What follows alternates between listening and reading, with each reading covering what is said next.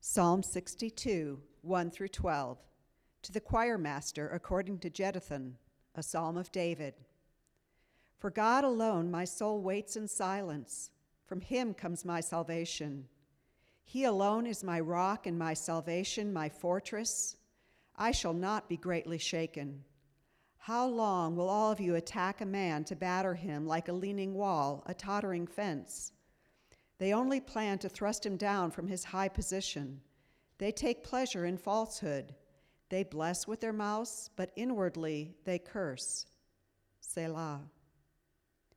For God alone, O my soul, wait in silence, for my hope is from him.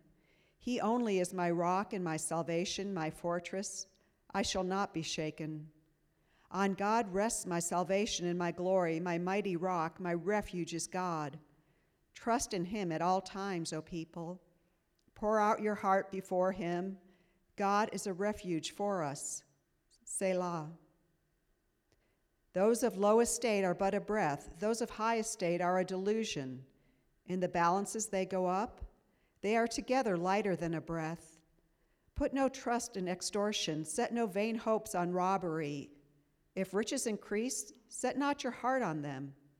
Once God has spoken, twice have I heard this. That power belongs to God, and that to you, O Lord, belongs steadfast love. For you will render to a man according to his work. This is the word of the Lord. Please be seated. Good morning. Welcome to church this morning.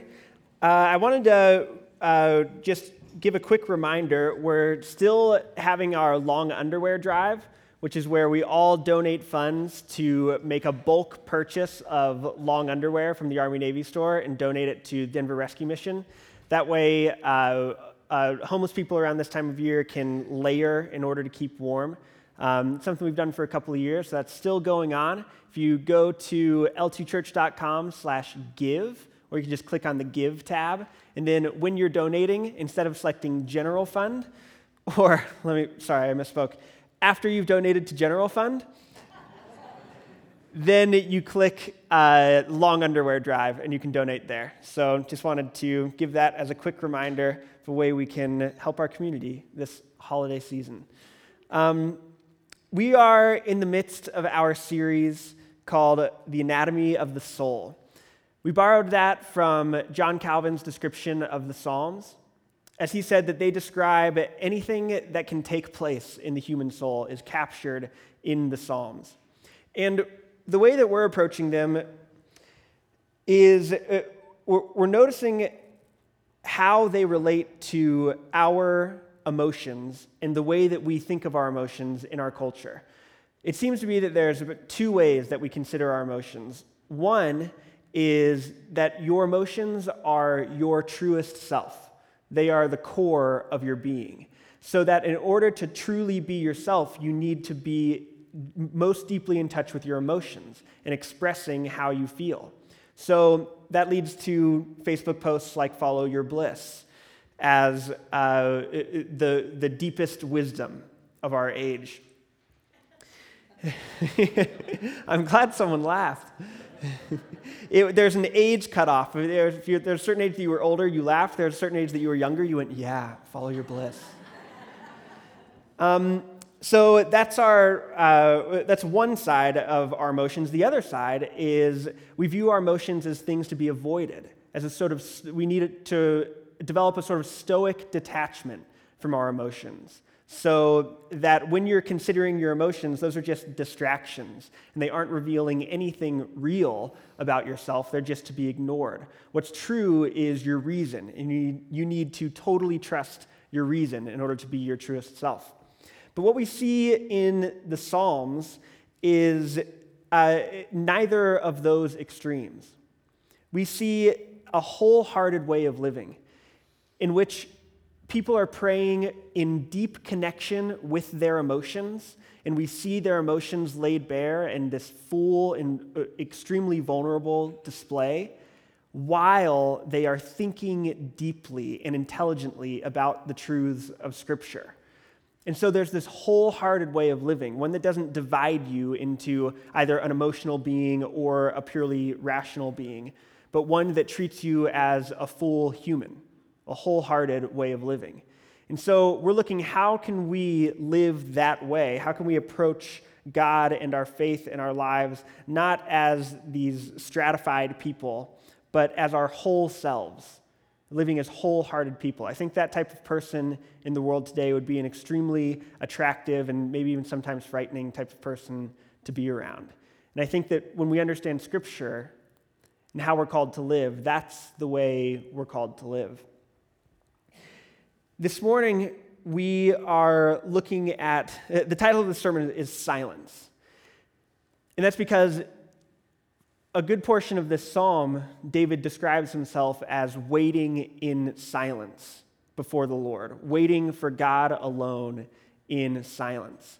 And silence is on short supply in our day-to-day lives. So I was reading an article earlier this week as I was searching for articles on silence, and Finland, the country of Finland, they recently changed their slogan, like their tourism campaign. Their slogan is now, "Silence, please." So everybody put away your phones now. You're looking on Expedia, I can tell. But they were basically brainstorming Finland, and they're like, okay, what do we have? What do we have? It's very cold. We have a lot of saunas. And they realized that their silence was actually a resource. The quiet that their nation offered is actually something that's extremely rare. It's desirable. Silence is a vacation destination because we've lost it. This loss of silence, I think, is actually intentional. David Foster Wallace, in an interview that he conducted with actually a German television program, he offers this meditation on silence, or at least his thoughts on silence and why it is that we seem to avoid silence at all costs. He says, there's an almost dread that comes up, I think, about having to be alone, about having to be quiet. When you walk into most public spaces in America, it isn't quiet anymore. They pipe music through. And the music is easy to make fun of because it is really horrible music, but it seems significant that we don't want things to be quiet anymore. When you feel like the purpose of your life is to gratify yourself and get things for yourself and go all the time, there is this other part of you that's the same part that is hungry for silence, that wants to sit and think about the same thing for maybe half an hour instead of 30 seconds, that doesn't get fed at all. And that manifests in a sense of dread. So he's saying that there's this part of us that because we're so hyperexposed to just a constant clamor and noise, that begins to sort of deteriorate. And as it goes away, that manifests in a sense of dread that we have about silence. We avoid silence because it exposes somehow this sense of dread about our silence. So, artists, right? That's David Foster Wallace's take. There's this sense of dread that's taking over. But there's actually a good reason to believe that this sense of dread is pretty real. Scientists, in another article that I read in Nautilus magazine, which is like a popular science magazine, which if you're going to listen to scientists, the popular ones are the ones to listen to. I stole that joke from Friends. That was Chandler Bing made that joke first, so full credit. But there's scientists have taken a particular interest in how does silence affect our brains. And the way that the studies started was they were studying how certain noises, in particular in noisy environments, affect our brains, and silence was simply the controlled variable. Then they realized that there's tons of brain activity that begins only in silence. And so this controlled variable seemed to become the most interesting parts of the studies. And what they realized was there's this sort of background hum in our brains. Remember, this is popular science. I'm not a scientist. There's a background hum in our brains that begins, and the volume in it increases when we enter silence. And as they research this further, this sort of, they call it the default mode of our minds. They discovered this, which was pretty interesting. This is a quote from that article, which is called Your Brain on Science. It says, follow-up research has shown the default mode is also enlisted in self-reflection. So in 2013, in Frontiers in Human Neuroscience, Joseph Moran and colleagues wrote the brain's default mode network is observed most closely during the psychological task of reflecting on one's personalities and characteristics, so self-reflection, rather than during self-recognition, so thinking about yourself physically, like seeing yourself in a mirror, thinking of the self-concept, which would be like, I am a straight, white, Christian male. I learned that in a couple of privilege games. And you can laugh. This is a safe space. So that would be thinking of yourself in terms of those categories, or thinking about self-esteem, for example. So this background hum increases in volume when you're self-reflecting on your most fundamental personalities and characteristics, more than when you're reflecting on all of those other things, even those things that seem to be about yourself. That's really, really interesting. I'll continue the quote. So during this time when the brain rests quietly, wrote Moran and colleagues, our brains integrate external and internal information into a conscious workspace. So there's this idea that silence allows for the volume to be turned up on the most fundamental aspects of our personalities, which means that there's this aspect of silence that, like nothing else, brings us face to face with ourselves. Silence seems to expose ourselves to ourselves and provides this space for us to, they describe it as a conscious workspace. It allows us to weave ourselves into the fabric of the world so that we can see what is our space in this, knowing our personalities and our characteristics. That's something that happens in silence. So when you combine those two sorts of takes on silence, one from the artist, one from the scientist, of silence being this thing that we avoid and brings about this sense of dread, and the scientific perspective of silence is this necessary space where we become truly exposed to ourselves. That becomes a pretty interesting moment, right? Perhaps that sense of dread, that sense of fear of silence is a fear of us truly seeing ourselves. Provides a space for us to see who we truly and most deeply are. So that's enough armchair neuroscience to get to a quote that sort of ties this all together from Abraham Kuyper, who is a theologian. This is from 1898. He wrote this. It was a lecture he gave at Princeton, and this lecture was on the future. And now we're here.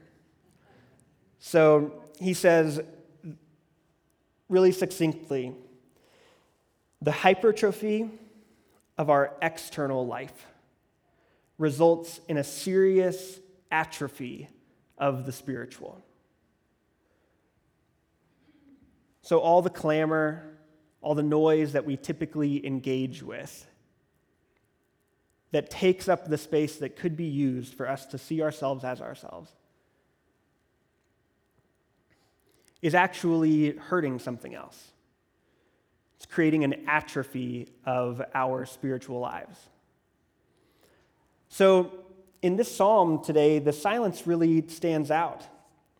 The psalm that we're looking at today was written by David when he's in the midst of this incredible clamor of people that are looking to literally destroy him, to bring him down from his position as king.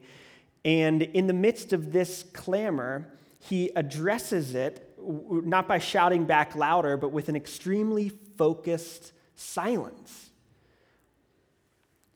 It's something that many of us just don't even have the capacity for. That type of focused silence. That part of ourselves has simply atrophied. But David has developed this incredible internal life that allows him to be in the midst of this clamor and move into a focused silence. Many of us have these flimsy understandings of ourselves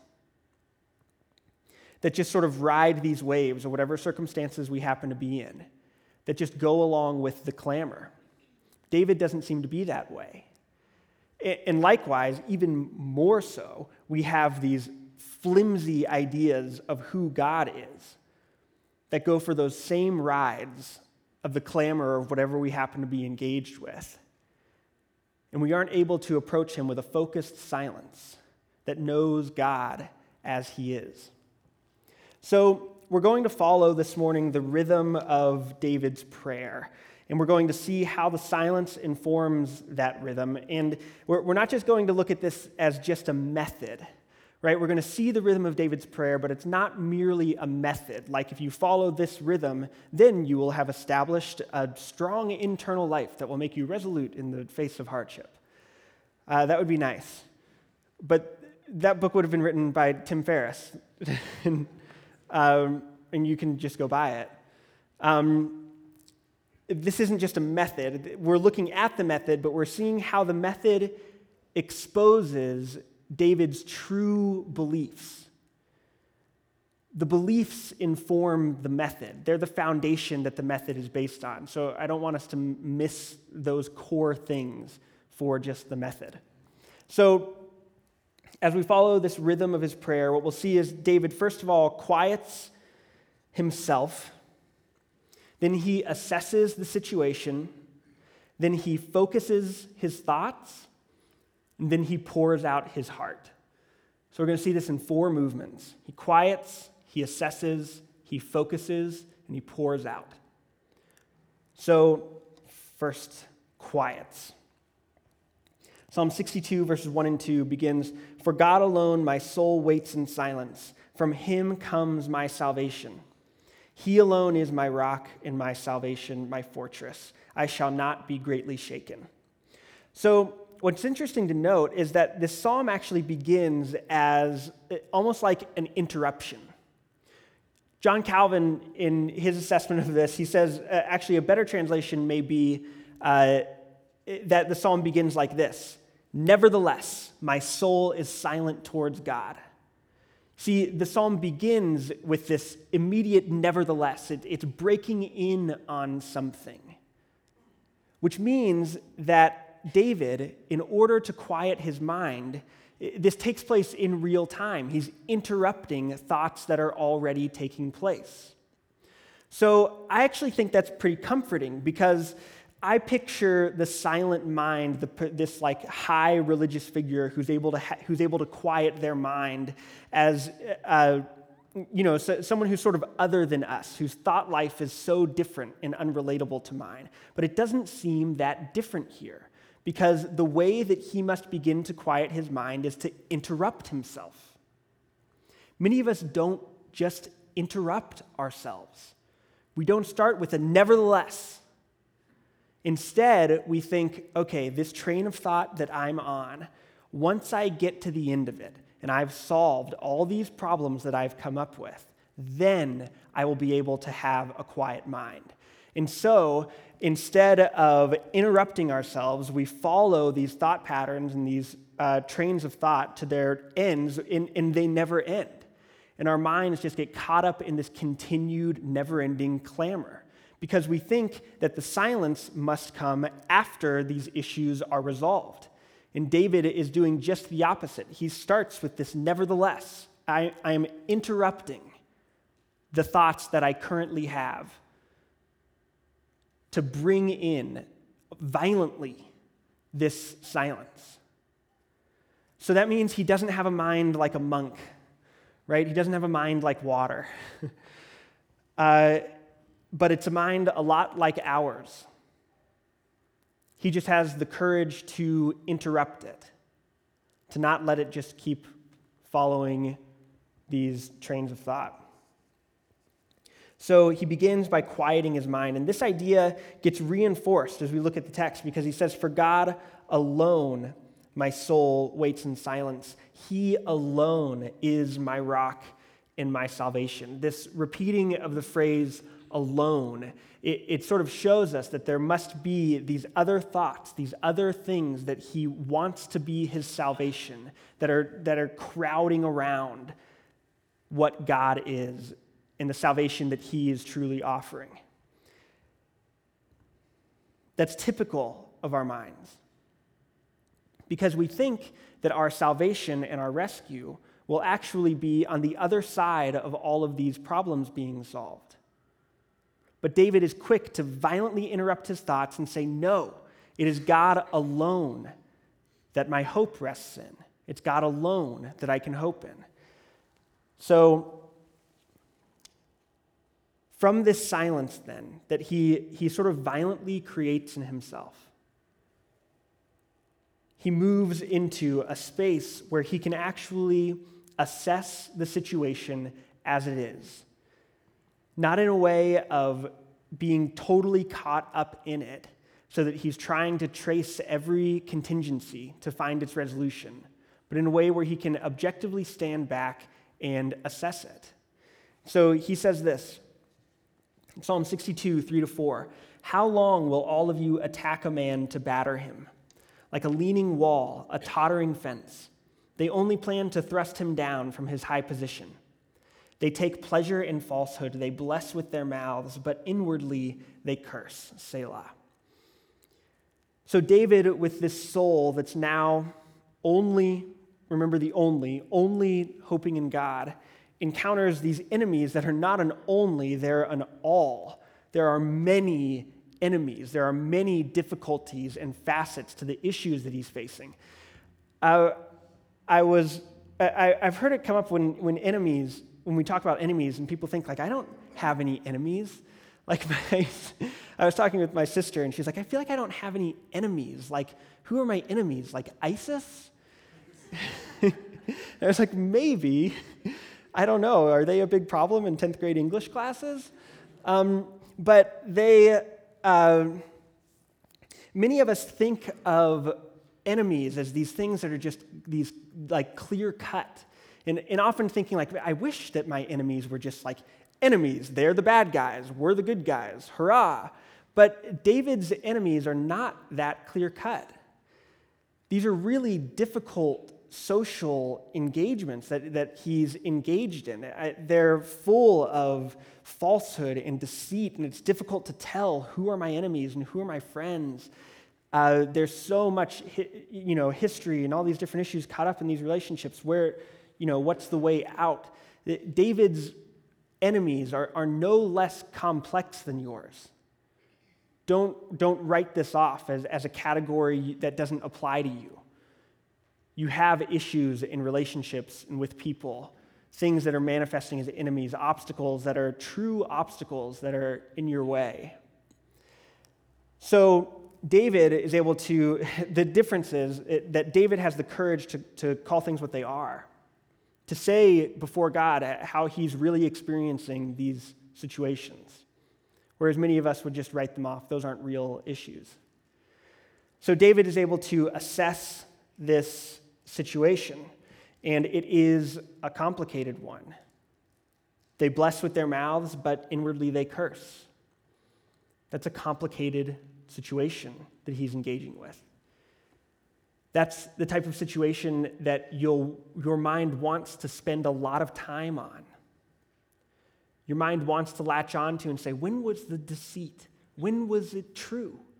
When do I trust them? How is this going to play out? What if I had said this? When What if I had countered with that? Those are the types of things that your mind will want to just latch onto to live in this space of trying to concoct your way out, trying to concoct your vindication in those types of relationships. David, however, instead of getting caught up in that type of a space, he doesn't linger there, but he moves on and he focuses again. He focuses right after this assessment of saying what the issue really is. He then focuses and says, Psalm 62, 5-7, "For God alone, O my soul, wait in silence, for my hope is from him. He only is my rock and my salvation, my fortress. I shall not be shaken. On God rests my salvation and my glory. My mighty rock, my refuge is God." See, David's next movement of focusing on God, it sounds almost identical to the interruption that he starts with at the beginning. It's as though he's doing the same thing. He's saying, okay, this is the real situation. This is real in the world, an issue that needs to be dealt with. But I'm not going to just linger on those issues. I'm not going to meditate on these problems as though the answer is just some lost key that I can wander around my mind and maybe turn over this right stone and find. It says that I know that these issues aren't like that. They're more complicated than that, which means I need to bring myself back to what my hope truly rests on. And so he refocuses himself. This is almost identical to the first movement, to the first interruption that he makes, but it's different. In the first one, he says, "For God alone my soul waits in silence," which means he's sort of describing what his soul is doing. His soul is waiting. In this one, he says, "For God alone, O my soul, wait in silence." It is an urging of his soul. Now, after he's thought about his enemies and he's assessed the situation, he needs to grab his thoughts and bring them back to his focus. He's urging his soul towards this silent waiting before God. We often think of silence like a passive thing, but it's very active here. It's more like, remember in Braveheart, when they have the spears that are like the big long tree spears that are on the ground that they're going to use to lift up and hit the charging horses? Everyone's seen Braveheart, right? Yes. So you remember, like there are these giant tree spears down here and the horses of the other people are running towards them. And William Wallace is like, hold. So that looks like doing nothing, right? You're not picking up the tree spear, which is what they called them. It's an old Gaelic term, tree spear. And it looks like doing nothing, not picking it up, right? But that holding is really active. That's a really active thing you need to do. And this silence that David is bringing himself to is that same sort of activity. Your brain wants to just meditate and linger and try and find all the nuances and the subtleties that you can use to twist your own advantage in the particular situations or conflicts that you're engaged with. And so it takes a fierce activity to urge yourself towards a silence where you place your hope now in God instead of your own ability to figure out the situation. It takes a real activity. You have to hold until that type of right moment. He refocuses. See, our minds are a lot like Fezzik in The Princess Bride. Do you remember Fezzik? This is a cinematic morning. The Braveheart thing I didn't have planned. This one I have planned. But the Fezzik in The Princess Bride, he's Andre the Giant. He's the giant. Anybody want a peanut? So when he is first fighting Wesley, Dread Pirate Roberts, he is actually starting to struggle, and it's ridiculous because Andre the Giant is this huge man, and Wesley is this tiny little human person. And he's talking about why Wesley is giving him so much trouble. And he says this. It's a really funny scene. He says this. He says, I just figured out why you give me so much trouble. Wesley says, why is that, do you think? And Fezzik says, I haven't fought one person for so long. I've been specialized in groups, battling gangs for local charities, that kind of thing. Wesley says, why should that make such a difference? Fezzik says, you use different moves when you're fighting half a dozen people than when you only have to be worried about one. I think that's what our minds are like. When we try and bring our minds to a focus on God alone for our hope, they can't do it. They're struggling because they know the moves. We've trained the moves for fighting groups, for looking at all the facets of the issues and situations in our lives and spending all of our time there, battling that group, engaged with that group. And so when we say to our minds, for God alone, O my soul, wait in silence, they struggle. They're used to fighting groups. David has this well-trained mind where he's able to urge it towards a silent waiting for God alone, saying that my hope is totally in what God does here. It's totally there. And that's because of another difference between these verses in 5 through 7 and what sounds almost identical in 1 through 2. And it's this verse 7. He says, on God rests my salvation and my glory.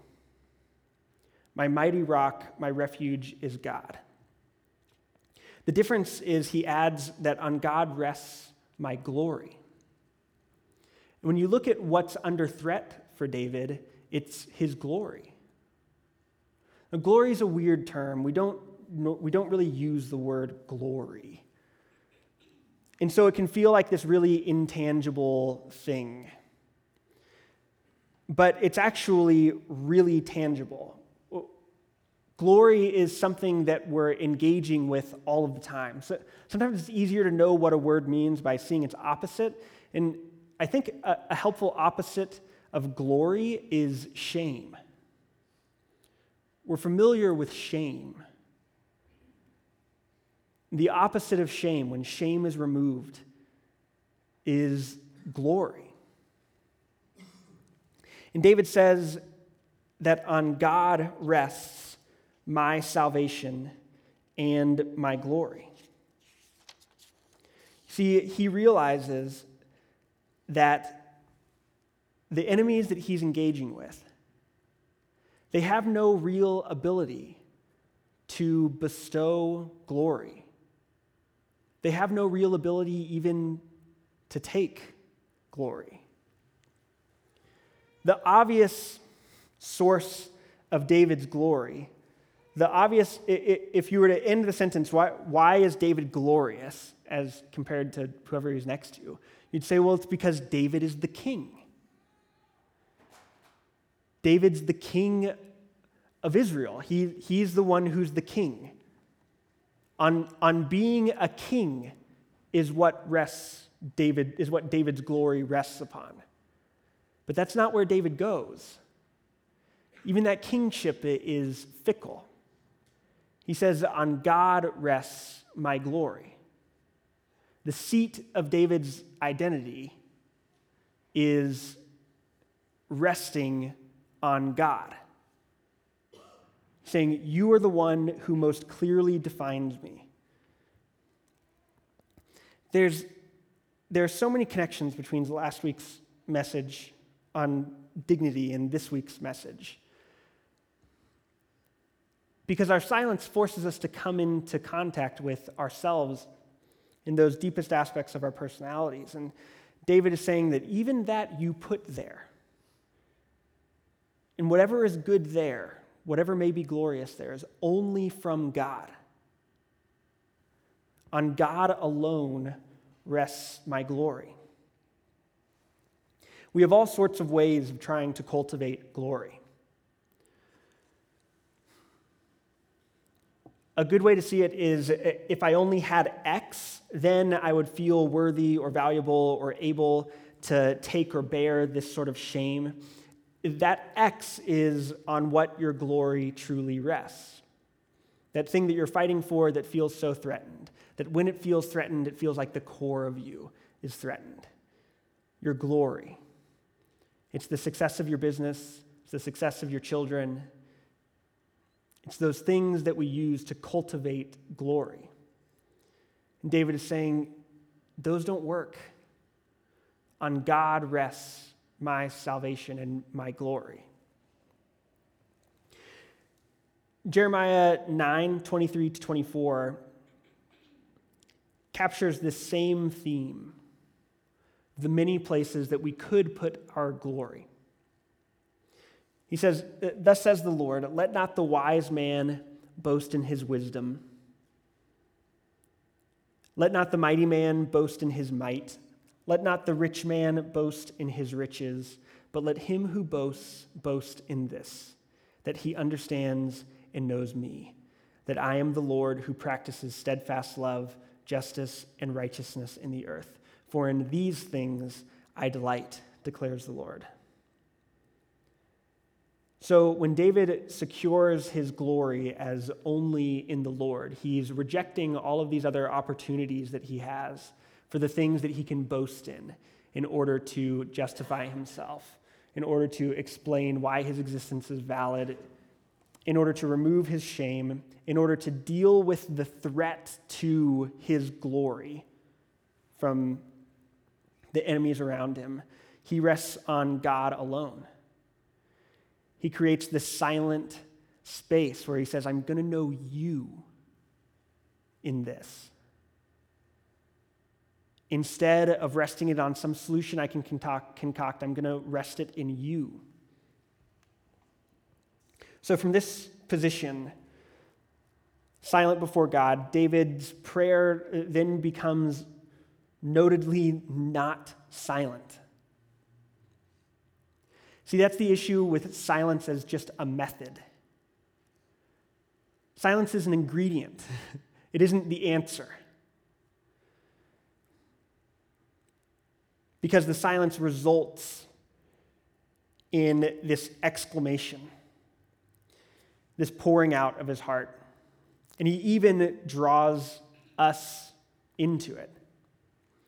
He says in 62, this is verse 8 through the end, it says, trust in him at all times, O people. Pour out your heart before him.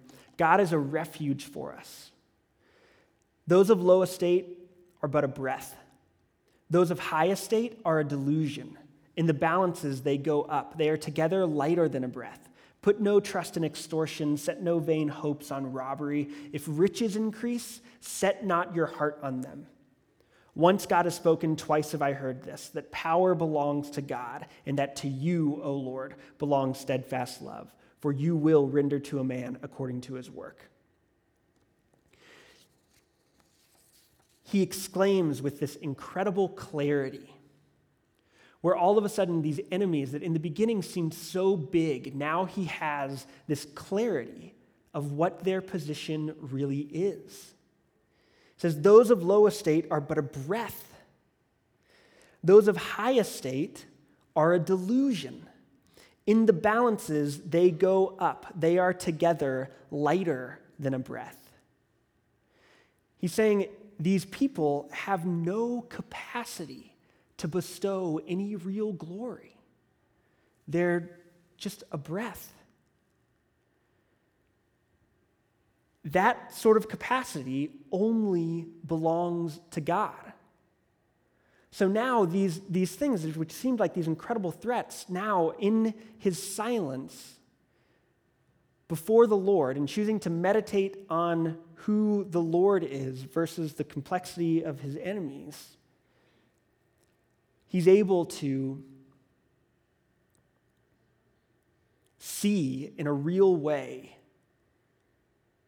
where the glory truly lies. Lighter than a breath when you put them together.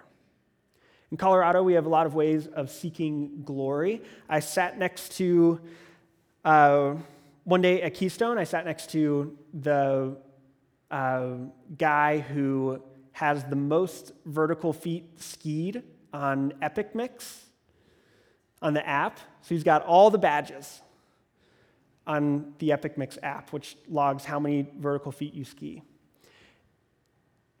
And he's skied the most for the past 2 years. He's going to set a Guinness World Record for most vertical feet skied. And he was a recently retired engineering professor, recently divorced from his wife, was out of contact with his children. And he wakes up and he skis every day. I got off the chairlift and I was like, well, that was like a depressing conversation. I'm here to forget my problems, not take on yours. But the point is that who we're all chasing in how many ski days we can log? See, the glory, right, is just like a vapor. It's an empty bag. These things that we set all of the hope of our lives in, we don't stop to consider, what am I really looking to get from this? We don't stop to consider, is that really the thing that I want? It is the most ski days ever. Is that the type of thing that if I have the most ski days ever, I can sit silently before God? What does God say to that? See, the incredible thing about being able to sit silently before the Lord is it seems to be both a diagnostic and sort of a means. Being able to sit silently before God, it diagnoses what you think justifies you. It diagnoses what do you think would give you the ability to sit before God silently in his presence without clamoring to justify yourself. And I think it's also a means, as we see in this text, of you must sit silently before God in order to part from those other things that you're trusting in. Jesus says it like this. Mark 8:35-36, he says, "For whoever would save his life will lose it, but whoever loses his life for my sake and the gospel's will save it. For what does it profit a man to gain the whole world and forfeit his soul? What does it profit a man to figure out a way to gain all the glory in the world and not be able to sit silently before his Creator?"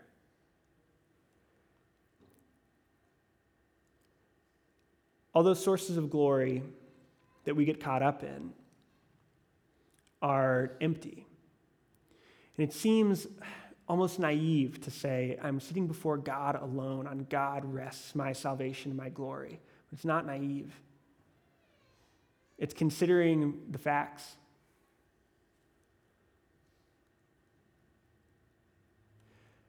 The final thing is what this exposes about what David thinks about God, and what we can know even more completely than David. On God can rest your salvation only if God is the type of God who saves. We've seen that completely, that God is the type of God who saves. We've seen that in Jesus, who gave his life that we might have it.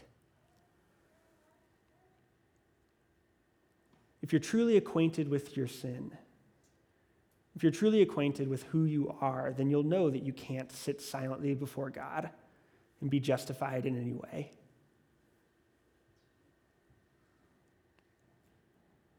The only way you could is if you had a life like Jesus's.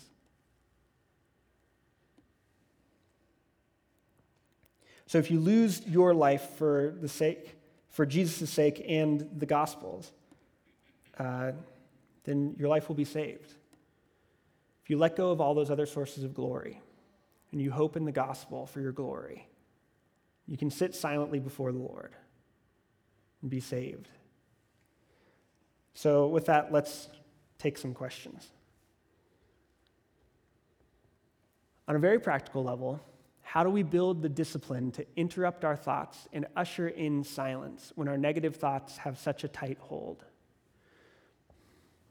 So when I was talking about this sermon with my wife, I asked, what do you think silence before the Lord means?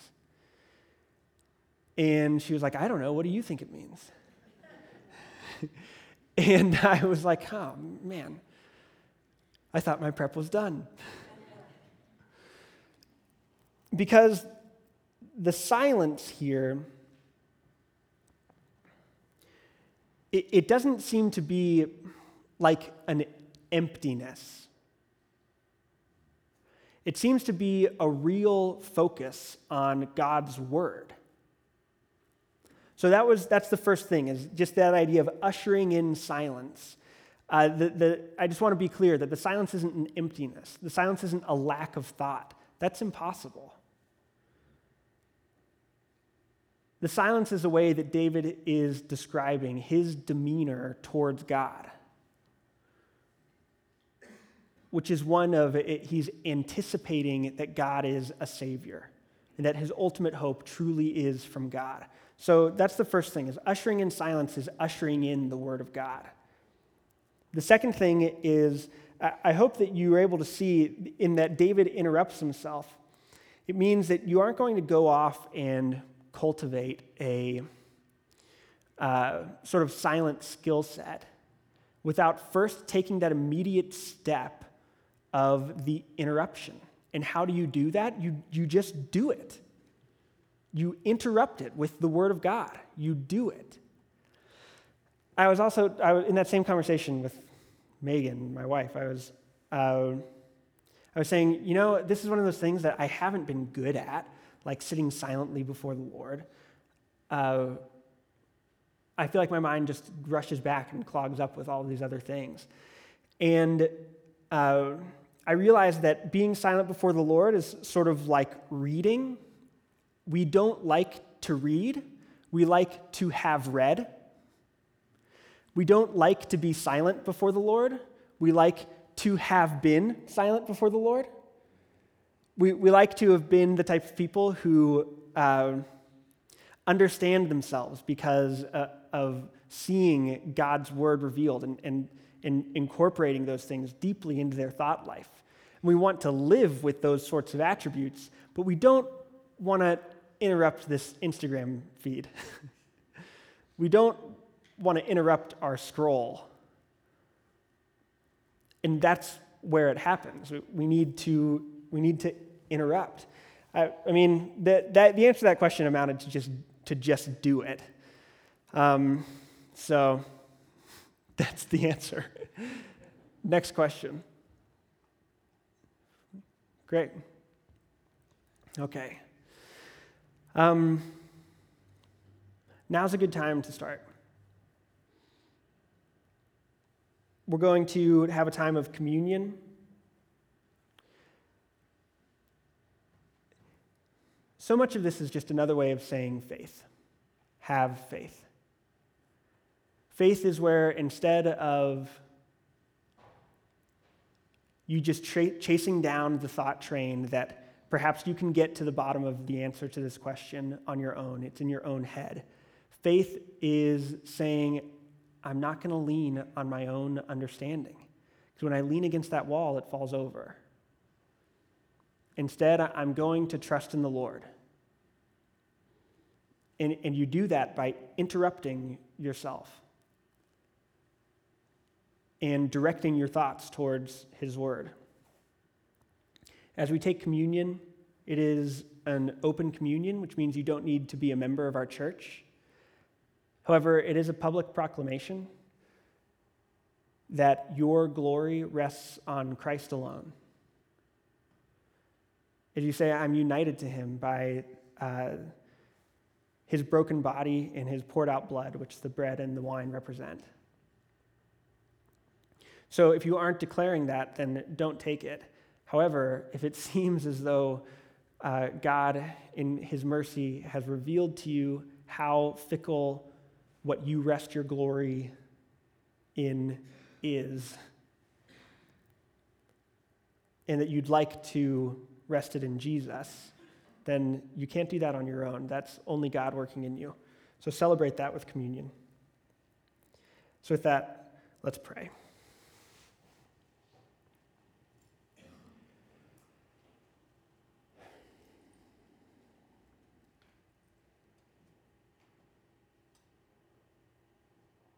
Father, I pray that you would make yourself such a reality to us that we would be able to sit silently before you and know that we aren't alone.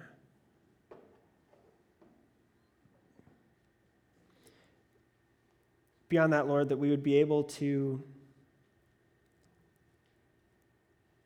develop such a hope in you that obedience to what you're calling us to becomes the most obvious answer. Father, give us the faith to trust you in the midst of all sorts of clamor. Thank you for giving us your Son that we might be justified so that we could possibly sit before you in silence, because we've seen so clearly your grace demonstrated to us.